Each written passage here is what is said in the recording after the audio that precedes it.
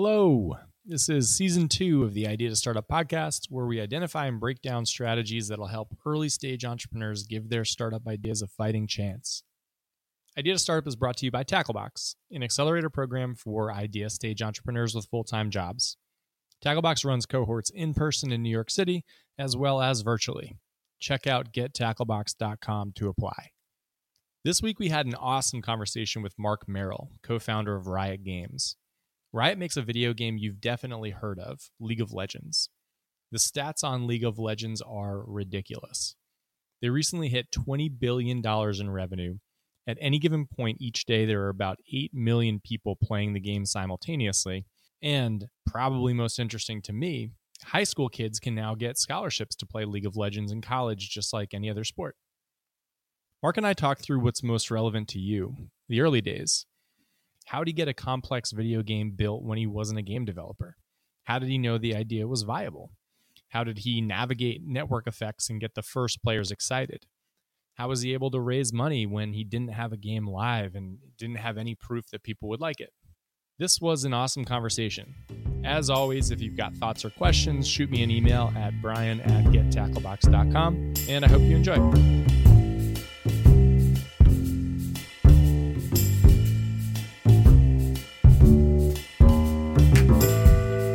Marc, welcome. Thanks for coming on. Thanks for having me. Absolutely. So I was looking for my favorite stat about League of Legends to start, and it was tough because there are so many that are amazing. So I picked two. As of August 2018, there were 111 million active players, which is wild to me. And second, you can get a college scholarship to play League of Legends all sorts of places, including the Big Ten. Mm-hmm. So you have essentially created a new sport, which blows my mind as well. So we've got a lot to talk about. I'm excited to get into it. To anyone who doesn't know, maybe explain Riot Games, League of Legends. Sure. So Riot Games was founded in 2006 by myself and my business partner, a guy named Brandon Beck. We were college buddies at University of Southern California, USC. And, we were two friends who really bonded over games in particular. And we were both sort of business guys by background. He was a business major at USC and went into strategy consulting at Bain. Upon graduation, I was first in finance and then in business marketing. But after college, we lived together, had this small West Hollywood apartment.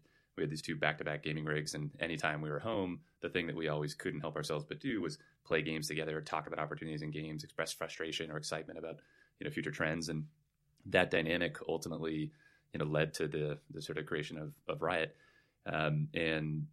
Brandon was an individual, and I think for any entrepreneur, figuring out if you're going to be a solo founder or partnering with individuals is an incredibly important thing. And I've been just very, very blessed to have a business partner that I trust and that really complemented me incredibly well.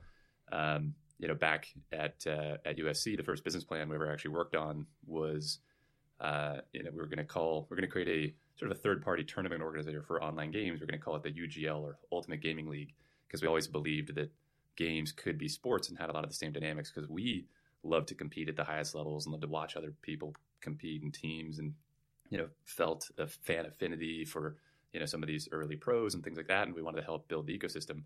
That business ended up not really going anywhere. We're still in school and too busy to really go make it happen, or at least that's what we told ourselves.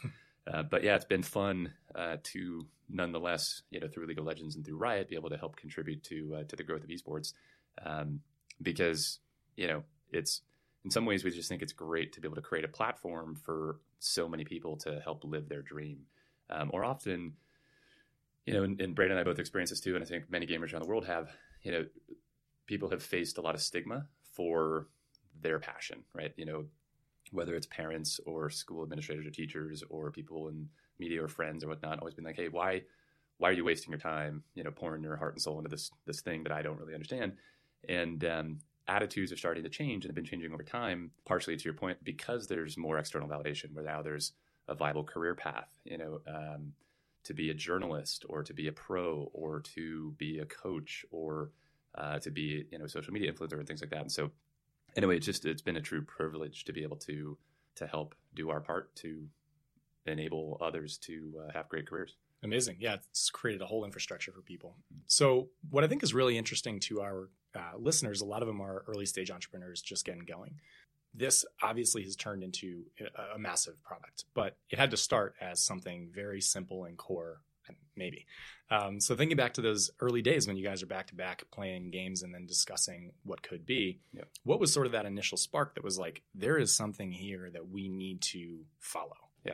Yeah. So I think part of the core insight was that we as players felt underserved by a lot of the offerings that the incumbent publishers at the time were delivering, where we were the type of gamers who we would go play lots of games and bought lots of games and whatnot, but there were very few games that we would want to go incredibly deep on and play for thousands of hours or hundreds of hours. And we thought many other gamers wanted to do that too. The only games at the time that really operated in a direct-to-consumer way that was sort of evolving the products and experiences, with this direct relationship with players was MMOs, massive multiplayer online games such as EverQuest and then subsequently World of Warcraft, and but many online games such as StarCraft or Counter-Strike, or there were a variety of games that we were playing that we were very into, Warcraft 3, etc. The development team had an incentive structure and the publishers where they needed to go, like most of the games were sold for $60 at retail.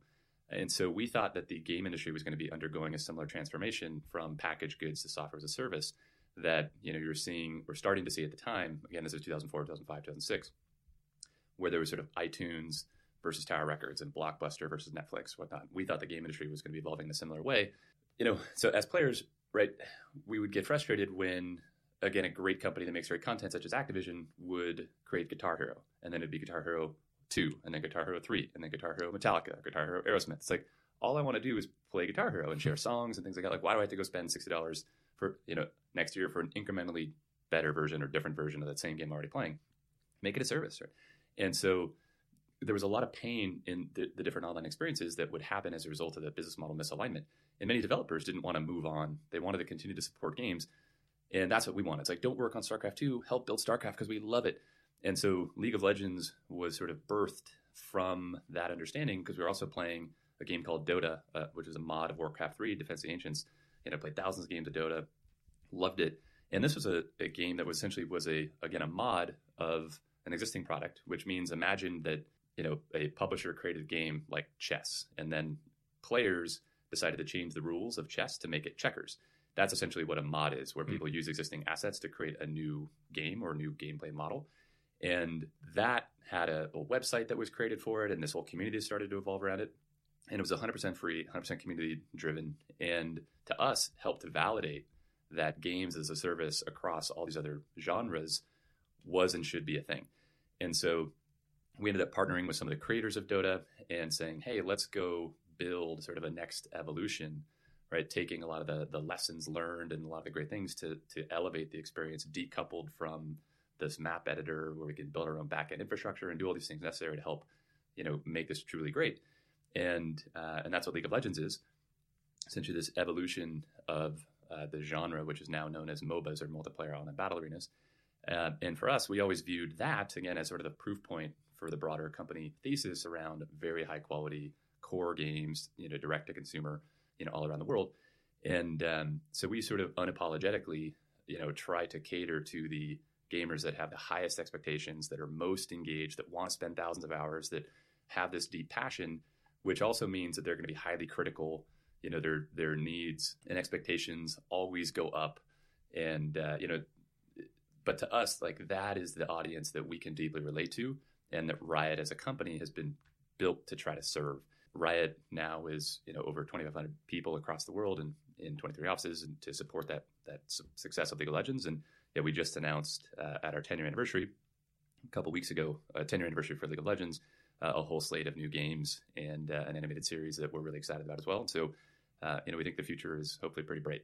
Cool. Yeah, amazing. And it's all kind of from that initial insight, which I'd love to push on a little bit. So It sounds like there was certainly some business model innovation there, where you're saying, like, I've seen SaaS work other places. SaaS is going to work here. Yeah.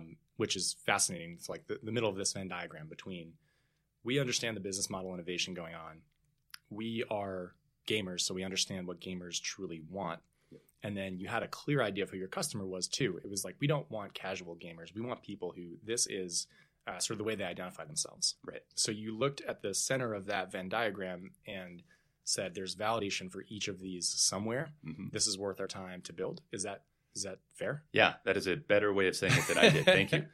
And so I will say that the 9 months where Brandon and I were working at our respective careers, sort of putting together the business plan for Riot, it started to kind of as this iterative thing where we're like, there's kind of a good idea here, right? Like, why isn't Dota its own product and game? And that led us to looking at the industry dynamics you were talking about, and then recognizing, of course, the incentives of a lot of publishers. They're not going to go after these types of things, and so then we had to ask ourselves, well, could we go build the company that could build this great product and experience that if we did that, people would actually want it? And so we had to do sort of 9 months of diligence, literally trying to talk ourselves out of it. And because we needed to ask ourselves, do we want to take the career risk and sort of jump off of our existing tracks to go make this happen? We were 24 and 25, had no professional software development experience. Neither of us had any substantial assets, to do this. I moved in with my, now wife, then girlfriend, in her 1-bedroom apartment with no TV, as we sort of poured everything into this company. And in a lot of ways, we sort of had no business succeeding because we didn't know how hard it would be and what we were getting into. But to your point, we could deeply relate to what we thought the future for the audience we were trying to serve needed to look like.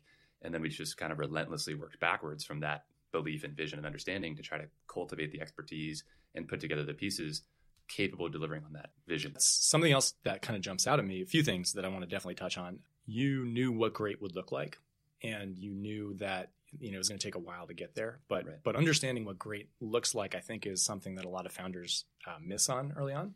So I'll sort of like, when someone gives me a startup idea, I'll say, like, what does an amazing outcome look like for this initial set of customers? One, who are those customers? Mm-hmm. And two, what can you tell them in one sentence that will get them so excited? Right. And it sounds like you had that. Yeah. And two fascinating things to me, none of this sounds like it was predicated on storylines or characters or like anything that was like, I would call a feature of the game. Right. It was all the architecture around it Mm-hmm. and aligning the incentives for everyone first and then like filling in what would work for that. Is that fair? That is fair. So, however, I will say that part of that was because we recognized after our initial conversations with publishers, where originally Brandon and I just wanted to build a development company. And we're like, we just want to build games that are super focused on having no single player, or multiplayer, and going deep around building this great competitive multiplayer framework. But then we talk to publishers who typically have the business model where they fund development and developers to go build these types of games, and then they publish it or bring it to market. When we talk to publishers, they looked at us like we were crazy. They're like, why would you have no single player? 80% of all game hours played are unsingle player. Most people don't even play multiplayer. Secondly, what are you talking about free to play? You're talking about having a competitive game targeting the most enthusiastic, high expectation gamers, and you want to have the game be free, and you want to, and like one VC put it succinctly once we actually realized that we couldn't raise money from publishers because if we gave them the keys of the kingdom, we couldn't deliver the type of experiences that we needed to. We then realized we needed to raise venture money. So then we talked to 50 VCs. Most told us, 49 of them told us no. And, one put it pretty succinctly. It was like, so you want to have a bunch of 19-year-old boys, men, et cetera, killing each other in online games. And then meanwhile, you're going to make money by them playing dress up doll while they do this. And we're like, well, kind of, but not really. And they're like, yeah, good luck with that. And so, and this is also pre-iPhone, pre-cloud, the middleware market for technology and for online services was much less robust compared to it is now. And so anyway, there were a lot of barriers for us to even go raise the money necessary. But, and to your point around, we knew what good looked like. We kind of did from a player experience standpoint because we were players, but everybody was criticizing us. The industry was criticizing it, from a publishing standpoint. Most developers were like, didn't want to join the company because we were two no names that had no track record. So why would they leave their great jobs and respective careers to come on this risky thing? And oftentimes our family or friends or various other people would also be like, wait, you're going to go waste your whole Saturday and Sunday and nights or whatever, like go into this buddy's house, work on this business plan. Like, we've got stuff to do. And all of that it's just stuff that does accumulate on your psyche. Of course. And it's passive resistance that makes you question your own conviction. And I think that's one of the hardest things as an entrepreneur is, when am I delusional, right? And when am I actually sort of prescient in identifying this opportunity? And I think we've ebbed and flowed in that. And I think one of the things that, again, a partner can be really great at is when one of you are sort of down or having doubts, the other can step in and help, with their sort of complementary skill set or perspective, to be like, hey, no, we can do this. Here's why, here's how. And anyway, we very much have gone through ups and downs all throughout the years, questioning ourselves, whether the ideas made sense. And again, a lot of it was about surrounding ourselves with the right people and trying to stick to that original North Star and iterating it as we learn more and evolving. Yeah, I was making notes as you were talking earlier about how did you have the fortitude to continue as everybody in the industry is telling you that this is wrong. And I think that it's like, you always hear, if you read, a Medium post, that's always going to be the thing. Like when everybody's telling you you're wrong, that's something interesting, because whatever phrase gets used, the highways are packed, the back roads are empty, whatever. Right. I like that, actually. I've used a similar metaphor, not even knowing that quote, talking about, I described it as like, we ended up running a race. Everyone else were like great athletes that were sprinting and looked awesome, had the uniforms, could make these great games. We were in a wheelchair, stumbling along, like on this other track that nobody even looked at. But by the time everybody kind of looked over and was like, hey, that thing that they're doing is pretty cool, we were already on mile 12, sure. And we had started to pick up steam and start to move faster and whatnot. And so, I like that. Yeah, I don't know if I read it somewhere. Maybe I made it up. Probably not. But I think that's to have that, to figure out how to have the belief in yourself there. It takes like industry experience. It takes, as you mentioned, a good partner to say when things get down. People don't talk about the mental side of sort of the isolation of a startup early on and sort of searching for that one venture capitalist who believed and now is probably very happy that they did. Right. Cool. So that's sort of how things started. One last point before we move forward on that. Neither of you were developers. Neither of you could build the game itself. Right. That sounds very similar to a situation where I get founders all the time who are like, I have an idea. I'm not a developer. I don't know how to build the thing. Right. How did you sort of rectify that in your mind? Were you like, we need to raise money and hire this person? Were you looking for them to join as a co-founder? What was that like? Yes. So, and this is a pretty interesting thing where we originally started the company and our first employee was that we put on the slides, be like, this is the expert who knows how to build the game, right? If Brandon is sort of the finance and strategy guy and I'm sort of the marketing and high level product guy, this is the person who, again, could be a CTO, an executive producer, and has all this experience. We found this individual through a recruiter because some of the people that we had met over time in the games industry, again, everybody would tell us no, that they didn't want to go embark on this venture with us. And to make a long story short, we ended up having to part ways with this individual very early on. And I will summarize the situation without getting into details to essentially say that, I think that we had very different visions for the direction the company should go. Like Brandon and I had raised money to go do what we were trying to do. And this person, I think, didn't actually believe in what we're trying to do. And so the challenge, of course, was the people that we would hire oftentimes ended up being these young, passionate, inexperienced, but culturally aligned people who also understood the content vision. Whereas a lot of the early developers that were brought in by this individual had previous experience in games and could sort of some discipline expertise, but again, didn't buy into the vision. And there was this massive tension and conflict early on. Once we realized that what was actually happening on a day-to-day basis was misaligned with the company needed to be, we ended up taking over all of sort of development ourselves. And I think it was a critical inflection point where we're like, if we don't go learn everything about everything, this is going to fail and not work. And so I do fundamentally believe that necessity is the mother of all invention. And if we didn't have that early experience, we ended up would have failing down the road. And so we're sort of grateful for a lot of that's the painful lessons, even though it was incredibly scary at the time, because we're like, hey, board of, seed investors that gave us money to go do this thing. The guy that we told you that supposed to be the expert that knows how to do this, we just have to terminate and did. And so, there were a million different reasons that Riot shouldn't have worked.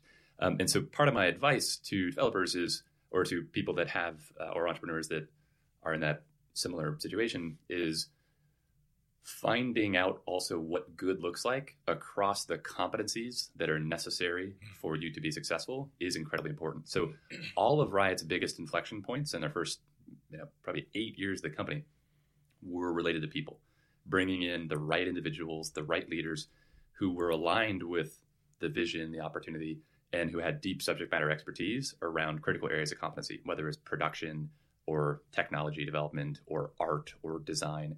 And so a lot of our big focus early on was how do we go learn what good looks like across these elements that we've identified are necessary for us to go be successful? And then how do we go get those people? And again, most of our top people told us no. And so we had to be relentless in finding ways to, how do we get them involved anyway? So like we created an advisory board. We give free shares to great developers who we respected, who we thought would have great expertise and could help us to just come in once every couple months and give advice to our young, passionate individuals that didn't have a lot of experience.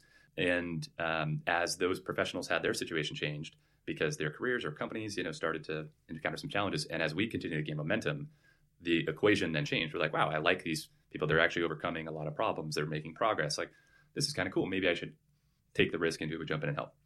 And so I think cultivating relationships with people, even if they're not going to join you now, that maybe they'll join you later, and or trying to get some of the expertise that people are often willing to share is really, really important as well. But don't allow yourself to get snowballed where you're like, okay, there's too much deep expertise, or I can't understand it because I don't have a science background or an engineering background. That's not true.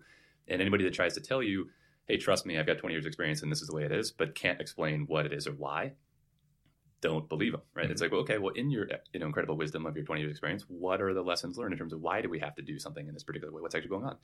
And, so we learned to ask lots of questions and dive in and get tied to the details. And again, we never became engineers, didn't, write any of the code that ended up shipping League of Legends, but we were still involved in all of the aspects of bringing the game and the product and the company together that could deliver what we were trying to do. So it sounds like you were incredibly stubborn and would not compromise on this North Star of what everyone had to be aligned in building. And then you sort of taught yourself through networking, through other ways, like what are the different disciplines that need to get us there, and what does great look like for each of those disciplines. And then again, you didn't compromise on those disciplines, on who you hired, right, or who was advising them. Right. One of the biggest problems that I'll see with early stage founders is they say, I need to build this product and I need a developer or designer, and this person has agreed to work with me, so I'm working with them. And it's sort of like I think people don't understand the opportunity cost of hiring the wrong person. Right. And it sounds like you guys nailed that. Well, we learned it early on, yeah, fortunately. And again, experience is a really great teacher. But we've continued to learn that over time, because as the company has scaled, that's another really interesting challenge. Is as companies do grow quickly, how do you continue to get the right people? What does the right look like, especially as you continue to evolve and the needs change? That's a whole another topic. Yeah, that's I'd imagine. So the one last thing I want to talk about on this before we move into the actual first version of the game is I saw one interview where you described, I don't know if you think about it as an Eisenhower box, but you described the Eisenhower box. You've got the 4-box matrix of like urgent, not urgent, important, not important, mm-hmm, and sort of staying in the important boxes. Mm-hmm. I think about the network stuff early on and continuing to think through hiring as mm-hmm potentially important, but not necessarily urgent. Yep. So how did you stay disciplined early on, making sure that you did that stuff, this like very forward-looking stuff?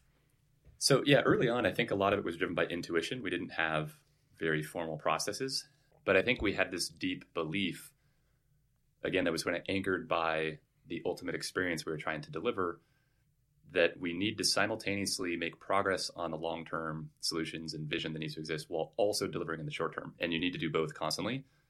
And that's just really hard. And there's this crazy tension between doing both of those across all the dimensions necessary that entrepreneurs need to figure out. But I do think that framework, and there's a variety of different frameworks that I think can be incredibly useful at helping entrepreneurs focus on the things that matter and not focus on the things that don't matter. Because a lot of times things that are urgent and not important can feel like they need to be addressed, or anything in the urgent category, right? Feels like it needs to be addressed. Urgent and important, of course, does to a certain extent, but if you're exclusively focused on the short term, eventually, in our experience, you end up building a bridge to nowhere, or you end up making big mistakes that are incredibly costly from an opportunity cost standpoint. We had a mistake like that as an example. As we raised venture capital and were trying to build our own publishing business, we again wanted to mitigate risk and only develop the things that we needed to develop. So we were building more competency around building game engines and front end and a lot of the game services, pipelines, etc. The back end technology we wanted to buy, because that's a whole different competency. Building enterprise software, writing a bunch of services to go be deployed onto hardware. And again, this is pre-cloud, where we had to then go run our own infrastructure. Lots of cost and expertise that was necessary for the company, but not from our initial analysis, not core to what really mattered. And so we ended up working with a third party who was a venture funded company that, a bunch of people from Stanford, great pedigree, that also had some market validation where they were building a back end platform for a very respected developer who also had great technical expertise. So we're like, okay, if this company would use these guys to go build their back end, clearly they're competent, capable, so we can do that too. Fast forward a year, we had to unwind the deal, tell our board, hey, that $1 million+ we spent and all this time on building this enterprise software platform, it's actually not going to work. We had to start over from scratch. Oof. We fully expected the board to pull the plug on the company. And Brandon and I would have, walked off in shame with our heads held down, being like, this is our fault. We screwed it up. Fortunately, because we had, the board was made up of 3 individuals at this time. This is post raising our Series A capital. There was Mitch Lasky from Benchmark. There was Rick Heitzman from Firstmark. And Jarl Mohn, who was the founder of E, most recently CEO of NPR, was the board member representing kind of the seed investors, et cetera. Everybody was very upset, but Mitch, who was the most experienced video game operator in the whole VC world, he was the former head of the CEO of Jamdat, sold it to EA because it became EA Mobile. He ran Worldwide Studios Activision. To make a long story short, he had a lot of game development experience. And so he's like, you guys didn't have a catastrophic development mistake in your model? Of course, this is game development. This is online game development. This is part of the deal. Let's see how they react, right? And what the plan is and whatnot, rather than just say sayonara. And so we were incredibly grateful to have that opportunity, but we only had 6 months of cash. Our venture capital was also premised on the Series A. It was $7 million financing that was tranched. We needed to run a successful beta of 1,000 concurrent players to get the second half of the money. So we now had 6 months to build a backend from scratch and run a beta. The game was also not good enough. It was delayed. It was behind schedule also. So again, necessity being the overall invention, we ended up building a team, an individual who, named Scott Gelb, who was our VP of engineering, now our, then CTO and now our COO over time, was the person that we thought was the person that we must get to come build this platform for lots of reasons. And when we finally got Scott to join the company, first thing he did was bring out some of his friends from St. Louis who were engineers. And make a long story short, they put together this whole plan to then build a back end. Everybody sort of killed themselves for 6 months putting together a team and a bare bones infrastructure. And we had 3 weeks of cash. We ended up running a beta in the Philippines where we hired 1,100 people to come in and play the game. We paid them to play the game. We installed the game on CD-ROM at a bunch of LAN cafes because we didn't want to expose the game to Western audience because, again, we thought that it would taint people's perceptions because of the state of the game at the time. And so we hit our benchmark. The board was thrilled, and we got the rest of the capital to, live to fight another day. But we ended up having the highest burn rate of any of the companies in their portfolio pre-launch. And it is a really stressful thing when you're spending a fixed amount of other people's money. Sure. And, one of the questions, is around like, well, how do you know you're making progress and what does validation look like when you're not actually getting real customer feedback? And so we tried to get momentum in any way we possibly could. So we pre-sold distribution rights for China, for League of Legends, and to Europe. And so that's how we ended up partnering. So we got an advance on future royalties, which then helped fund some development. And again, it was sort of like we had to run full speed essentially at the cliff and assuming that the bridge would end up being there and find ways to ensure that the bridge in terms of capital would end up being there without slowing down. And that is a very scary thing to do. But we were able to just squeak in over and over and over and keep the board happy and have enough momentum and ultimately get the launch. And Amazing. So that's there's a lot to dig in on there, but let's jump into that first version of the product. So you launched in the Philippines. Yep. You get some data points. I assume you sort of rework the game, get it to where you feel comfortable with it, launch it in the US. Yeah, and in Europe simultaneously. Yeah, because Western Europe and the United States, there's a lot of overlap, a lot of the media, sites and whatnot. And so one of the things that was fascinating, though, is because we're launching a free game, no media would give us any press in the game business at first because there was such a stigma around free games because most of the free games were imported content that were like 10 years old from Asia. So launch for us ended up being sort of this arbitrary date where we had a box. We did a distribution deal for a SKU of essentially digital content that we put into a box, or essentially it's a code. So then when press would ask us, like, is your game free? We'd say, we have a box. Yeah. It's great. Now we can cover you. So PC Gamer or, various other publications. But that's not how you typically would want to launch an online service. You don't want to have it. You kind of just want to roll into beta, keep reacting with player feedback. But we had this hard go-to-market date because of these constraints that was somewhat self-imposed, but we thought it was necessary to go establish credibility around being a premium quality title that could meet the expectations of these enthusiast players. Anyway, so that relates to Europe, because Riot was going to publish and launch in North America ourselves, and then our partner, which is a subsidiary of France Telecom, was launching in Europe. We could write an amazing case study in terms of why quality of service matters, because League of Legends in North America was growing. But we were not Pokemon Go. This was not an instant success right out the gates. We were incrementally bigger the next month compared to the previous month. But in Europe, we weren't growing at all. And a lot of it, we think we can sort of isolate to that mindset around service, not responding to players.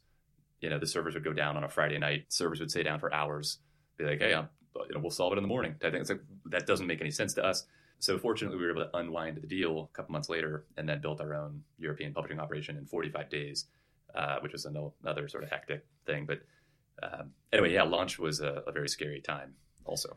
So, yeah, and it's really interesting because I imagine that the game benefits from network effects. So for sure, it's not like Mario where if you get someone, I'm going to play by myself, I'm going to enjoy it. Right. Which is why the free model was so important also. Yep. Nobody would have spent $60 to go buy a game from a bunch of no names, that had no track record or whatnot. It's like, I want to hear if the game's good first. But because it was free, people would be like, you know what, I'm willing to go try it. And once they tried it, they're like, this is actually pretty compelling. And this is pretty fun. And wow, these developers really are communicating a lot and they care about me. And I see the game improving rapidly and there's all these content updates coming. And so I believe that this is going to get better over time. And so people would, because of that trust that was developed, that gave people the impetus to stick around and give us a shot. And then we continue to improve over time. And to your point around network effects, those early evangelists and adopters started to then bring in their friends and tell people like, hey, I know you may have preconceived notions of what this is, but let me tell you why you're going to love it. Come play with me. But we didn't spend any money essentially on advertising. The game grew virally through word of mouth. And it was a tough barrier too, because the game is hard to learn how to play. It's a sport, right? So imagine trying to build a tutorial for American football. Like, here's what the line of scrimmage is, and here's how to play linebacker, or, what else, there's so much complexity at the individual skill level and position versus the team compositions. And anyway, so oftentimes people have to go help others overcome these barriers to entry, but they would say that it's worth it once you get over the hump because the value is great if you're this type of enthusiast gamer that really wants to play deep competitive games for a long time. And I think that can be some of the most powerful messaging early on, where it's like, this is not for this is only for a very specific type of person. If you're not this type of person, it's not for you. Right. Because then you create experts, and the experts are then excited to teach other people because they say, oh, if you're like me, then you'll like this. Right. Well, and we always assumed that niche of players like us was a lot smaller than it ended up being, especially in a globalized world where if you create a great content or experience for some particular niche, sure enough, when you expand that perspective to a global audience, that's oftentimes it can be a really big audience.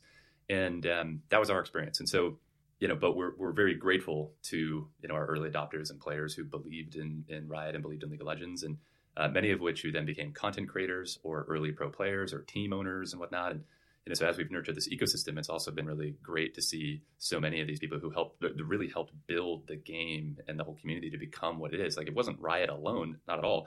We gave it sort of this initial push, and then the community got behind it and really helped elevate it to what it is today. Incredible. So when I think about products, I think about having to offer customers a very specific short-term value and then clear long-term value. Yep. So you mentioned that this was spreading through word of mouth, and they would say, you have to play this. What I'm interested in is, what did they say? Like, what was that? You have to play this because what was the soundbite that was so differentiated that got this game to grow? Yeah, I think it was really around the core gameplay, like that it's just really fun. And so come play Be On My Team. There weren't a lot of team-based multiplayer games at the time. And so where each player needed to rely on another player to perform a role in a great sort of co-op way, but then was also competitive. And League blended the two really, really well, where the challenge of playing against another team of players who are equally motivated and have the same tools you have that are trying to fulfill the objectives of the game is really fun. I mean, that's what sports are, right? Like, what's the goal of soccer? Get 11 people on each side and put the ball in the net more times than the other team within 90 minutes. And then if you do, you win, right? The depth of engagement comes from all of the human interactions that occur. League of Legends is the same way. And so it essentially was this digital platform for people to engage in that with all these different tools where you could outplay people, you could outthink them. There are all these out-of-game strategies. And so people ran with this sandboxy platform and they're like, let's go win. Let's go do awesome things. Let's go engage because it's super fun and I want you with me. And so then they'd bring in their friends.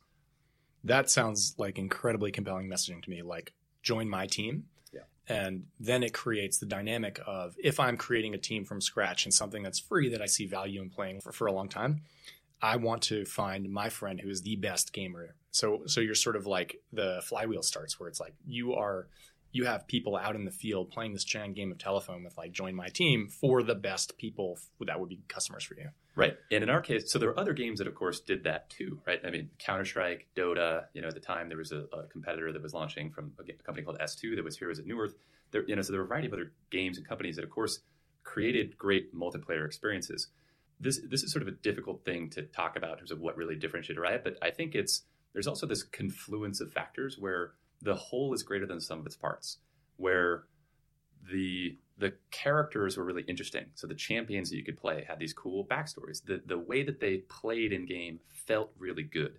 The design elements of the item system and the flow and pacing of the game had the right pacing. The content cadence in terms of how we'd update the game was rapid and far faster than any other company previously. The relationship and direct-to-consumer, direct-to-player communication and feedback loop with the developer was more intimate and authentic, I think, and frequent, where we allowed every Rioter, and still do, despite the scale of the company, to talk directly to our players. No other company does that because of PR risk, and somebody could say the wrong thing, and they're like, we encourage everybody to, and try to train people on how to go do that. And it all reflects the mindset. We're here to serve this audience. It's not about us, it's about them. And it's real at Riot. And so I think that manifests in all these subtle ways where players that have these high expectations are like, whoa, this game is made with love. Even though we had jank, even though we made mistakes, even though our art was terrible when we launched, like even though we had bugs and all these things, they saw us working on it. They saw people working hard to improve. And so they believed and gave us the benefit of the doubt. And that's one of the things that I think has been most rewarding is when so many players who had faith and courage and then helped, in so many different ways, have now been rewarded for their belief. That's really cool. It's got to feel good. Yeah. It sort of reminds me in a little bit in a way of like Southwest, how in kind of a weird way, where Southwest, you might be able to say, well, Southwest only has flights to certain cities and there aren't seat assignments. Right. And so Delta then tries to copy those two things. Right. But it's not those two things. It's not join my team. Right. It's sure that is one of the 35 or 100 differentiators where if Delta will be 60% as good at those 90 things and then it's a terrible experience. Right. I completely agree with you. So, and I think Southwest is cited in a Michael Porter article, from Harvard, around what is strategy.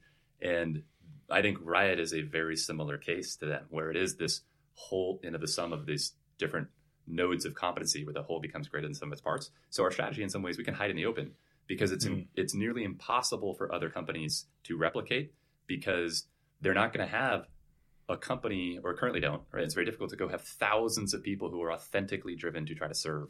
Like, it's just, we had the luxury of building what the future of the industry kind of needed from the ground up, unencumbered by the legacy of the previous business model around packaged goods. So we're hard to partner with. We're really hard to partner with. When we talk to various sports companies about, hey, can you help broadcast League of Legends and run events with us? The people laughed at us, right? And understandably so. So then just like when we tried to build, we realized we had to build publishing expertise. We're like, okay, we need to go build sports expertise. How do we go build leagues? How do we build broadcast capabilities? What does live events look like? Will fans show up, right? Is it appropriate to run in arenas? Is there going to be energy? We had all these questions. And so again, it was sort of driven by this player orientation and deep empathy for wouldn't it be cool if, and that has guided the company through so many ambiguous, difficult situations around which path is the right path, A, B, C, D. For us, we try to put our player hats on and say, well, what's the right thing for our audience? And then how do we go do that? And then, necessity is the middle of invention. We then build the competencies to kind of fill that in. And, we've been losing lots of money over many years around esports. And that's starting to change, which is really cool. But we first had to go build this great experience, build the fans, demonstrate that lots of people wanted to watch, and that we could treat brands and sponsors well. And, but if you're a Fortune 500 CMO 5 years ago, you never heard of esports. You heard of College Game Day, right? You're down to sponsor ESPN, but why would you go do this thing called League of Legends? And, again, now people are coming to us, which is very different. It's cool. It reminds me of, I think it's like a Warren Buffett thing where he says, make one decision that allows you to not have to make 1,000 other decisions. And sort of like player perspective is the decision. So then you look at every other decision through that lens and it makes it simpler. One of the things that's hard at scale is the question around, well, who is our player? Sure. Right. And yeah, I got a lot of questions about it. No, you can talk about it. Yeah. Well, and so lots of when your competencies as an organization continues to grow, lots of people at the organization naturally want to do more, and that's good and appropriate. The challenge is when you're doing more, how do you make sure that it's relevant and the right things also back to that mission, back to who's that customer? And in my experience, one of the biggest challenges for an organization is alignment, keeping all the different people, systems, processes, investment opportunities all focused on trying to really deliver value to your customer. And a lot of the entropy that exists in that system it makes sense. It's driven by rational decision makers and smart people. Finance coming in and saying, we need a budgeting process that is fair so we can make sure that we are spending money efficiently. Product leaders who have cool ideas for games. Marketing folks who want to go run campaigns and, drive new traffic through spending a bunch of money on performance-based ads. Whatever. Like none of those decisions are bad decisions in isolation. But at scale, when lots of different people are doing these things, if it's also not oriented by that, yes, but for who? And if we're trying to cater to this really high expectation gamer, are these things helping them or are they not? Trying to cultivate the organizational confidence, conviction, wherewithal to understand the nuances and subtleties around what Southwest would do for that regional business traveler and why Delta doing it or Continental or whatever. It's not the same thing. It's oriented from a different perspective. It's not an ROI based traditional business decision. We look at revenue as a trailing indicator. And, so there's then all of these challenges where when people really and these people and everybody's skeptical also because it sounds like a bunch of ballyhoo or nonsense in some ways. And so it's also then really important for the organization to learn together over time. And virtually all of our biggest mistakes as a company have come from misalignment. Leaders who are capable leaders who oftentimes have led teams or people in a direction that is different than what the organization's all about. And then it manifests in outcomes that are negative for our player, negative for the company. And again, but people aren't doing that intentionally and trying to cause harm. Oftentimes it is a challenge of incentives and how are we designing the organization and what's the process and what are we rewarding and how do we frame goals and targets and how do we educate people? How do we cultivate empathy more? So one of my great stories that I love from an organization called USAA, which is an insurance company that is focused on serving military families, is they have a really robust onboarding process and for new employees. And so when new employees start, they dress them in camouflage and put on body armor and helmets and they make them eat MREs, meals that are ready to eat and whatnot. And they're trying to cultivate empathy of what it was like to be a soldier. And that's really, really cool because when somebody's calling for an insurance claim, it's like, well, if you understand their context, you're so much better equipped to help them in all these intangible ways where you'll care more, right? And so we, as an organization, try to build systems to do that. We have a 6-day robust onboarding program called de-noobification, where we're removing the noob from you. And rioters is our term for employee. They come in and a lot of them are shocked. They're like, wow, I want to go work on my team and whatnot, but I'm so glad I was oriented in this cultural indoctrination with all these stories and lessons and processes and why and whatnot. Because then when I go meet my team or connect with my team to go do work, right, I understand the mission, the purpose, the soul of what we're trying to do more. And again, the journey of really learning all the ins and outs of what a great decision is for us or a bad decision takes a lot of time too. But for us, we've had to become great at educating people and aligning teams. And there's so many different aspects of that. And again, we still don't bat 1,000. But anyway, that's something we've spent an awful lot of time on because I fundamentally believe it is so important to continuing to actually deliver value for our customer and fulfilling our mission. Yeah, and that seems to be a clear thread through everything, that there's a North Star. And there, even like the onboarding process. It's so interesting how to handle that. Right. We'll get back to, I have a question about the customer adoption curve, because Sure. if you're very focused on this specific type of customer, yet we started with the stat that you have 111 million people playing the game. I have questions about that. But before we get to that, let's close the loop on what I'll call early stage, where you run, you sort of release the game. Yep. We talked about how you grow. We talked about all of that. So I want to get to some general questions about early stage. For founders that either need or think that they need upfront capital before building a product, Yep. do you have any advice for that? Yes. So one, validate that is really true, because I think capital can be helpful at a lot of things, but it does come with strings attached and expectations, and it'll change the nature and dynamic of what the company is doing, and put a different type of pressure on the entrepreneur than existed previously. But again, can also be great in certain situations. So I think different businesses will need to validate that in different ways.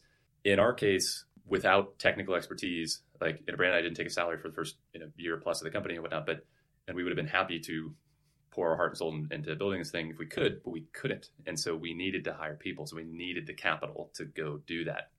And we didn't have any money. So we needed other people's money. And so then we needed to go convince them to bet on us. And that's a very difficult thing, especially as first-time entrepreneurs, 24, 25, very little credibility. So we recognized we had this massive credibility gap. So then we thought, how do we overcome that? And one of the ways to do that was ensure that people could understand our story. And so we built a pitch deck, 15 slides. I think more than that, oftentimes it can start to become too cumbersome. And we had a really difficult story to tell, because we're talking about things that often hadn't happened yet and why this was the future. So the first thing we need to do is have people understand what we're trying to do. And so that was what the deck was, 15 slides. But then we had 200 slides of backup and sort of an appendix. So when the inevitable investor or skeptic would say, yeah, but what about X? And we'd be like, oh, that's a great question. If you refer to slide 164, we can see, and I'd be like, yeah, but what about Y? And they'd be like, yes, another great question. On slide 88, we can see, and so they were like, oh, they've all of these reasons as to why this shouldn't work. They have identified these things. They've come up with thoughtful responses and made arguments as to why it will. And that helped improve people's confidence. Okay, at least these people are being thorough and thoughtful, and they're going to be somewhat responsible with decision-making and resource allocation. That was really, really important, because obviously execution was identified appropriately from investors as one of our biggest risks, hence the tranched financing. So, I think, and then getting the right shareholders is also incredibly important. So one of the things that's been really thematic for Riot, around alignment, not only with all of our employees to try to deliver on our mission, is also shareholders. That's why we didn't go public. We think it's incredibly important to be focused on the long-term value creation for our players. And if investors don't believe that, right, or are driven by other shorter-term incentives, that will then create lots of different pressure on the CEO, on the organization to do things in a misaligned way. And so we were very fortunate that our early investors, of course, with ACs, right, everybody was equity aligned. So generally speaking, delivering great value for players would create value for our shareholders. Our early investors decided in 2011 to pursue or explore market opportunities, right? Meaning sell the company. And then we went through this whole process of doing a roadshow with various other media companies and whatnot. And what was fascinating was Tencent, who had licensed the rights to League of Legends for China. We hadn't launched in China yet. They had invested alongside our VCs in our second institutional round. They had a board observer seat. They're like, are you guys crazy? Why do you want to sell this company? You're just getting started. You haven't launched in Korea. You haven't launched in China. You're doing all these things. Like, metrics are continuing to grow. And in all of our conversations with various other companies, again, people still really didn't appreciate or understand what we were doing. And so everybody just purely valued us 100% based on financial metrics, which were healthy and good and, generated a good outcome. But it was a situation where we really believed that the company was just getting started, but we didn't have control. And so it was appropriate for us to play our role in supporting a transaction for our investors. And it was a great transaction. Everybody did really well. But it was also very important for us to get the right long-term home for the company, because we believed we were still just getting started. And so Tencent, interestingly enough, as a Chinese company, they understood or appreciated and valued the player-centric mission we had. And they essentially came in to buy the company, but structured it much more like a private equity deal, where they're like, we don't want to tell you guys how to run this. We believe in your vision. We want to support you and support your employees and everybody. And we'll give more equity to every employee post-transaction than you had even pre, but go continue to create value, go do your thing. And that was shocking to us. And in some ways, we didn't even fully believe it. And we're sort of always skeptical and waiting for the carpet to be pulled out from us, things like that. But over time, we've really come to appreciate the wisdom and sort of the long-term perspective and relationship. And that's ended up, I think, helping the company be able to grow and evolve the way we have because of that shareholder alignment. So I think it's really, really important for entrepreneurs that are looking to raise money to assume you're going to. If you and think about what's the criteria, who would make the ideal investor, what are you looking for, and then really go try to get those people. And that's not to say that you shouldn't go meet with lots of VCs. I think you should, right? Or family offices or potential investors or private equity firms, depending on the stage of the company. But understand their incentives and what's driving them, and how and where you're aligned and where you aren't. And just like with a business partner, I think it's a really important conversation around, because these things are marriages. These are long-term relationships. So it's not about having disagreements or not having disagreements. You're going to have them, but it's when they happen, how do you problem solve them, and in what direction or vector. And the more it can be aligned with the sort of the company's mission, purpose, et cetera, I think the higher the likelihood of success. Really interesting. I guess 2 more questions on the early stage stuff. And I think that is really valuable to think through. So many of our founders, again, are just I will take money from anybody. Right. And that flipping that mindset of you again have opportunity cost. Well, and if you're creating something of value, right, there's a lot of capital in this world, and there's a shortage of good deals from an investor perspective. If you believe in what you're doing, find a way to demonstrate that that's the case. And if you can, there's going to be capital for it. So then if you assume that that's true, it's what's the right capital? Mm-hmm. That's kind of a nice little test for entrepreneurs too, to say can I build a 15 slide deck with 200 slide appendix for every potential question and have a good answer to it? Right. And maybe you're not going to be right about that, but at least thinking through it all. Mm-hmm. Cool. So I'm an essentialist. I really believe that most things don't necessarily matter and a few things do. Yeah. What mattered? What did you get right for the early stage stuff? Yeah.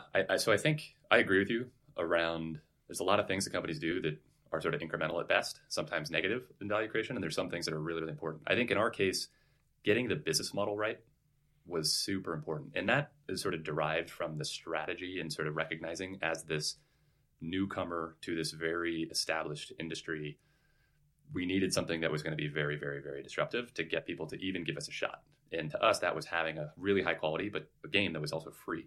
And then the ability to update the game frequently and try to deliver tremendous value. So most players in League of Legends will never spend any money, and that's totally fine. And we actually just told Forbes, I believe, that now League of Legends as a franchise has grossed over 20, or is about to gross or hit the milestone of $20 billion in gross revenue. And it's so the concept of delivering incredible value. People want to spend money on things that they think are worth their time, and then we just needed to find ways to do that. And so that was really, really important. I think the other thing that was absolutely critical for us is people, getting the people right and getting the team right, and really establishing a team dynamic is super important, because we had all these competent experts now. Even once we had the right people, they all had very different perspectives about what's important. And so then aligning everybody around, it's hey, Art, I know you want better tools, and I know you want to go invest in X. And hey, design, I know you think that X, Y, and Z is flawed and whatnot. And hey, engineering, I know that the pipeline's broken and there's a lot of tech debt and whatever. However, and you can insert any particular competency or discipline, and everybody has their list of complaints or things that they think are really important. Then going yep, let's hear all those things. Let's acknowledge all those. Let's have everybody else see those. And then let's look at, well, what are we actually doing currently? What are our priorities? How are the resources allocated? And do we think that we should all be changing these resources? Yes or no? And if so, okay, well, let's have that discussion what the trade-offs are.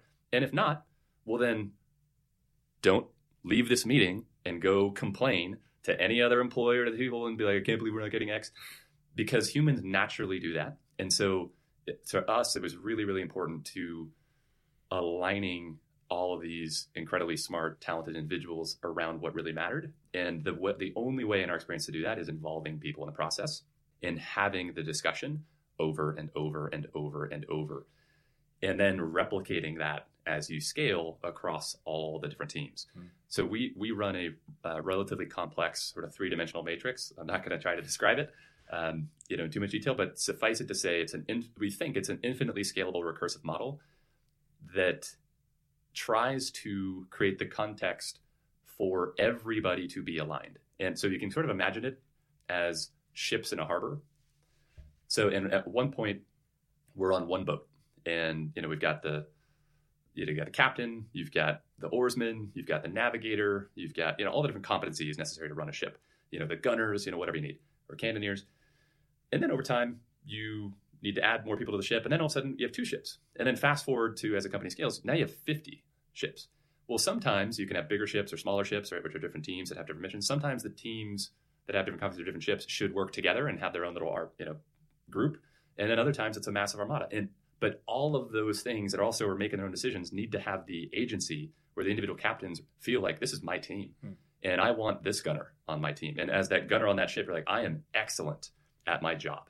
And so we're trying to create the conditions across the entire company where each team feels like that, each individual feels like that, where they take pride in their work, they own their decisions, but they're also remaining aligned and adaptable and agile to be able to respond to the changing needs of our audience. Because we organize work by audience need, not by team structure, because team structures are arbitrary constructions to go deliver value.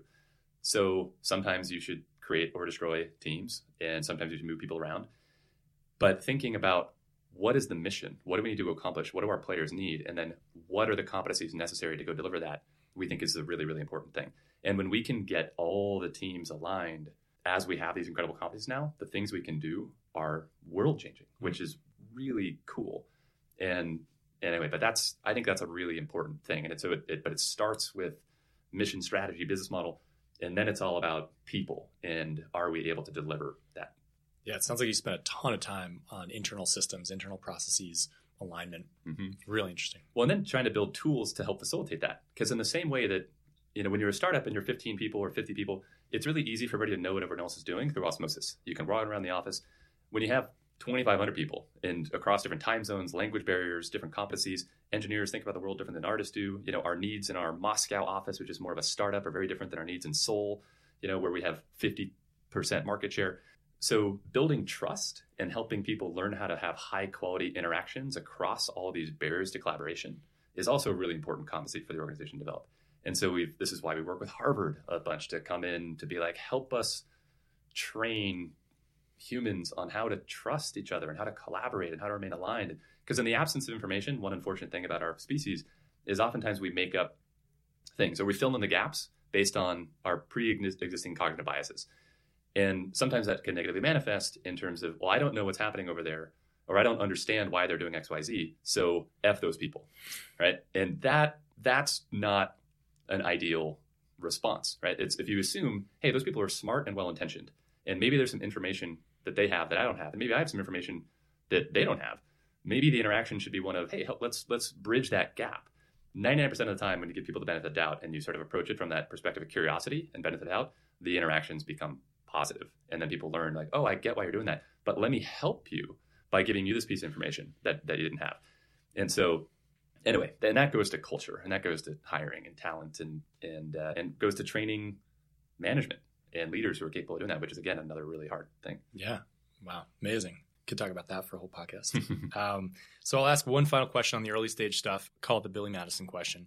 And this is for Billy Madison, the scene where Adam Sandler grabs a kid by the face and shakes him and tells him not to ever grow up. Right. If you could grab entrepreneurs by the face, early stage people, someone with an idea who's like, I need to think about building this thing, or should I do it or not? What would you tell them? I do think, to your point around essentialism, I think it's a really important question. And, I think I would tell an entrepreneur, find a way to develop a deep conviction in what you're doing. Because if you don't believe, how are you going to get anybody else to believe in what the potential is? The method by which you will achieve that conviction will likely vary depending on the nature of the industry. If you're doing, a farm-based startup or whatnot, it's like, well, have you proven in the lab that it works, or is the math behind it or the science behind it so sound that and then you just need to find a way to create it. I mean, it totally varies, but I think and this goes to one of like the superpowers, how it can be channeled negatively, right? If you think about, or the danger of it, so to speak, but like Theranos as an example, the charisma and the vision and the belief seem to, it drive a lot of people to go believe in the potential. And on the one hand, that is so important and so helpful. But on the other hand, you need to make sure that you're actually dealing with reality and that you're not deluding yourself. And that's so important for the entrepreneur to be like, how sure are you and how do you become sure? And if you're not sure, what's the right way to frame that? Because we weren't ever sure that if we built League of Legends the way it is, that it would be successful. And we surely didn't believe that it would ever be as successful as it is. Like that would have been, crazy to assume. But we believed in the potential. We believed in that if we could do X, wouldn't it be great? And the sort of emotional impact it would have, because we could deeply relate to that and empathize. And that was the data that was different than all the analyst reports or all of the analytics and whatnot. And I think it's really important for entrepreneurs to have the sort of courage to trust the emotion and the intuition and the sort of art of it, but the discipline and the intellectual honesty and the rigor to look at the facts and look at the details and analyze things and second guess yourself and sort of beat it up with like, what if we're wrong, and how do we know if we're wrong, and what are the skeptical ways to look at this? And then you can think about, okay, how do we overcome those things too? And I think you need both, and that's really hard. That's a great answer. So I want to be cognizant of time, so I'm going to have two final questions. So what's really interesting is you've had the core game League of Legends for 10 years. And on the 10-year anniversary, you sort of announced a new game for the first time. Yeah. And that is really interesting to me. So like, how did you think through, when did you decide it was time? What were sort of the internal processes to say, like, this is worth spending more time on? Like, the core game is growing like crazy, continues to grow. There were all you sort of mentioned renting out arenas. Like, there are all sorts of crazy things happening for that game. And you said it's time to try something else. How did that happen? And how did you validate that it was worth your very precious time? Yeah. So, we've joked for a long time that we hadn't earned the right to call ourselves Riot Games. We were sort of Riot Game, 13 years into the company. And but because the orientation around this super high expectation enthusiast player, which we are still, like, the number one thing I love to do in my free time is play games, which is cool. And I think that's true for many, many Rioters.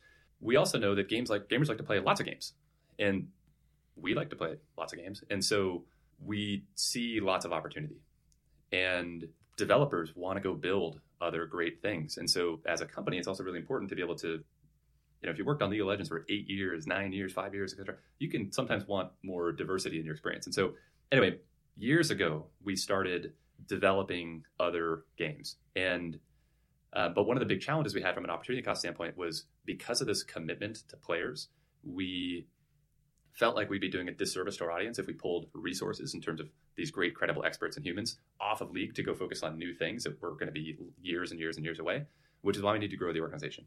Because we needed to backfill on League, give new developers other things to work on, and go pursue these other opportunities, because we think League was validating that there's lots of opportunities. And so we've been incubating a lot of products and teams for years that are trying to do a similar thing that League did, essentially, which is elevate a particular genre or deliver incredible value to players. And in each genre, each game, the formula is different, but the approach is similar, where there's lots of games that everybody can play. Everybody has games on their iPhone or on their Steam library or Xbox account or PC.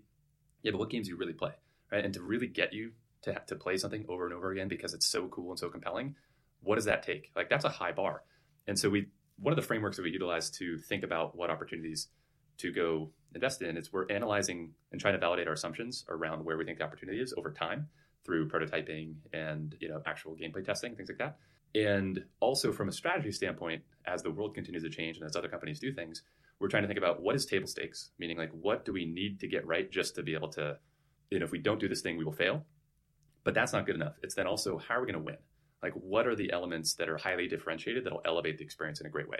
We need both in everything that we're doing. And then we try to go build the teams and, again, take the long-term perspective to go cultivate this great expertise, this great passion that can actually elevate these genres. So announcing these games has been this really exciting moment for the company, because Rioters have kind of known more or less that we've had all these games and are excited about the future and all that, but getting impatient in a lot of ways. And the rest of the world oftentimes is like, hey, you're the kid who got lazy and was only focused on one thing, and maybe you're always going to do that.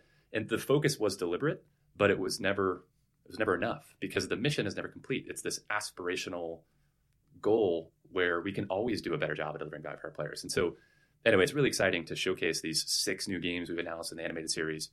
And the player reception has been initially like incredibly positive, which is really validating for Rioters and really exciting. And now, we get to go deliver what everybody's been working on for a long period of time. And that's what the company's good at. And so it's a really exciting moment for us. Very cool. Congrats. Thank you. It's awesome. One more question I would ask on that is, for these 10 projects games series, how many did it start at 100 and get whittled down to 10? What did that process look like? So there's a variety of different ways that we will create new projects or sort of, go through the greenlight process. So anybody at the company can submit a game idea, just like anybody at the company when we were first building League could create a character essentially or submit a champion idea, whether it's a piece of art or whether it was a gameplay, some gameplay mechanics or a bio about, hey, wouldn't it be cool if this character existed? We think about the same thing where nobody has a monopoly on great ideas, but ideas, they're necessary but insufficient. Execution really is what matters. And so we try to source lots of ideas and try to source sort of entrepreneurs who then also have the capability of thinking through all of these different dimensions about why, and create a thesis about why there's a particular underserved player that needs to have a game like the game that they're postulating. And then it's, okay, cool. Can you go build the team? Can you go attract the developers that are necessary to go do this? Can you then make progress to then validate? We think about it pretty similarly, I think, to how maybe some VCs think about funding a portfolio of different companies and what they look for in entrepreneurs. It's just the good thing is, like, as a game developer, we'll enable you to focus on building the incredible thing that you're excited about without having to build the publishing infrastructure and all these other things, building all the financial backend, all this stuff that detracts from the essence of what you're really trying to do. Like, I wish that existed when Brandon and I were trying to go build a game. Like, if I was to ever go build another game developer, I'd want Riot to publish my game because, for lots of reasons. And then over time, we're trying to validate through gates, are we making enough progress? Is the thesis still true? Is it still the right one?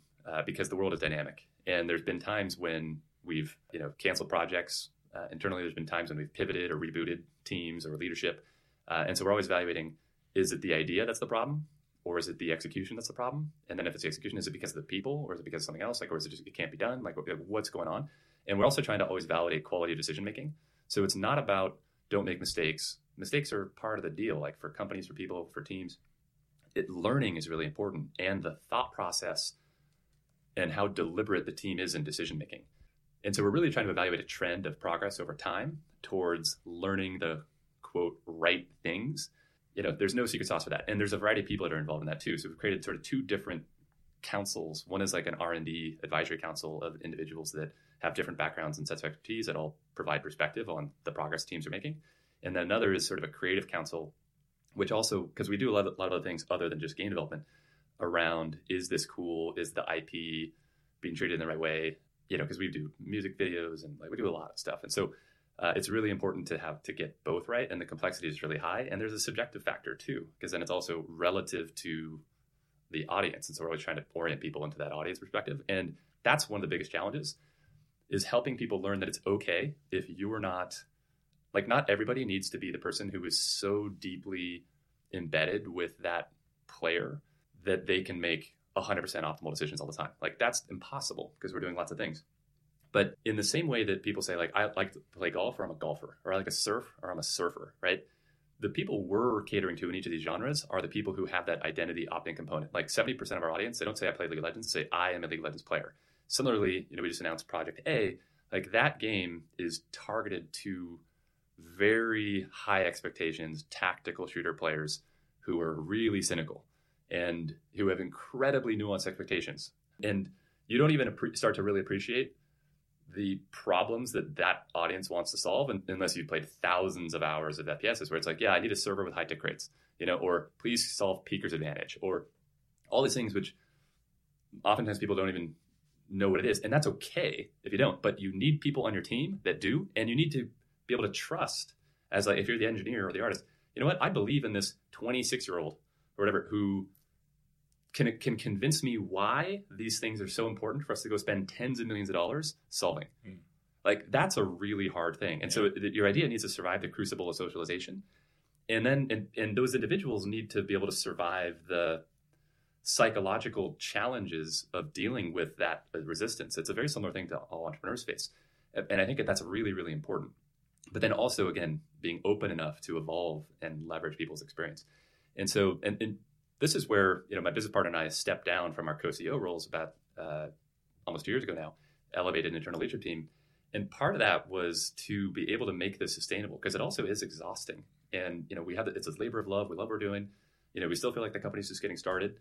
But, it's like we all are focused more on trying to get to the right outcome than being right, or being the leader or the guy or whatever. And I think that's where magic can happen, where when people are willing to suspend their egos or their personal, short-term goals or whatnot in service of a broader opportunity, that's when you can really do incredible things. And I think it's really important for companies that are going to create really disruptive change to get into a situation where people are willing to do that. Cool. Very, very cool. Yeah, I think that's, you've sort of touched on this a lot too, like figuring out what's the best way to get to transparency around like what it is you're actually doing, and like who cares and what will it take to do it and all that. And why does that matter? Yeah. Very cool. Yeah. Last question for you that we ask every one of our guests, called the taco truck question. So if I said you have to start a taco truck tomorrow, how would you approach that? So first I would question, do I really need to start a taco truck? Or it's like, what's the problem I'm trying to solve? Because starting a taco truck is a solution. It's not a problem. And so, I really believe in a problem well stated is a problem half solved. So the first thing I would do is say, what are we trying to do? Are we trying to deliver food to people at different locations? Or are we, is it because we think that tacos are the most excellent or important form of cuisine? Or what are we doing? And then I would figure out, based on what that need is this the right solution? How do we go optimize? What would be the secret sauce with the taco truck? How do we get people to be aware of it? Is it our recipe? Is it that we can be everywhere at the same time? Is it that it's lower cost? Is what's our differentiating value proposition to this problem set? And then I would go build it. Cool. So I love that. First, the transparency thing. I don't want to build a taco truck. I want to solve a problem. Right. And what is the problem and I've given you a solution and right. turned it around on me. I like that. Awesome. So thank you so much. This was incredibly helpful to founders, to me. I loved it. Awesome. Thank you. Yeah, so. Absolutely. Anything you want to leave people with? Should they go play the new games? Any parting thoughts? Well, one thing is, I definitely wouldn't even say, hey, go play the new games, because, only play them if you're really into games. Sure. But if you are, then I think that, you'll probably enjoy the types of things that Riot would offer. But I would say best of luck and believe in yourself. And, I could go on and on about how challenging my journey, my partner's journey has been personally. And so, I think it's just cool that people are finding community and other entrepreneurs and sharing expertise and perspective and stories. It is hard. There is a grind. There's going to be cost on personal life and family and challenges and all sorts of things. And, but there's lots of people who are willing to help. Some days we felt like we were going to take over the world. And other days we felt like, oh my God, how are we possibly going to get through X, Y, and Z? And so try to build a support structure for yourself, whatever that looks like, to be able to overcome the inevitable emotional ups and downs, which can be really big. I couldn't state that enough. I think mental health of entrepreneurs is a really important topic. And so take care of yourself. Awesome. So I know you've got a documentary coming out. Do you want to talk for a few seconds about that? Yeah. So there's a documentary now on Netflix called League of Legends Origins. And the woman who did the Pixar story, Leslie Iwerks, captured 7 years of footage of Riot and League of Legends in our community. That I think helps contextualize some of these struggles. And again, sort of from the rise and success of League of Legends. But I think there's a lot of relevant lessons and stories in there for entrepreneurs. So check it out if anybody gets a chance. Amazing. Thank you. Yeah. Thanks, Frank. Head over to gettacklebox.com and click podcast to get some more detailed notes. And if you made it this far, please toss us a subscribe, a rating, and a review. Thanks. Have a great week.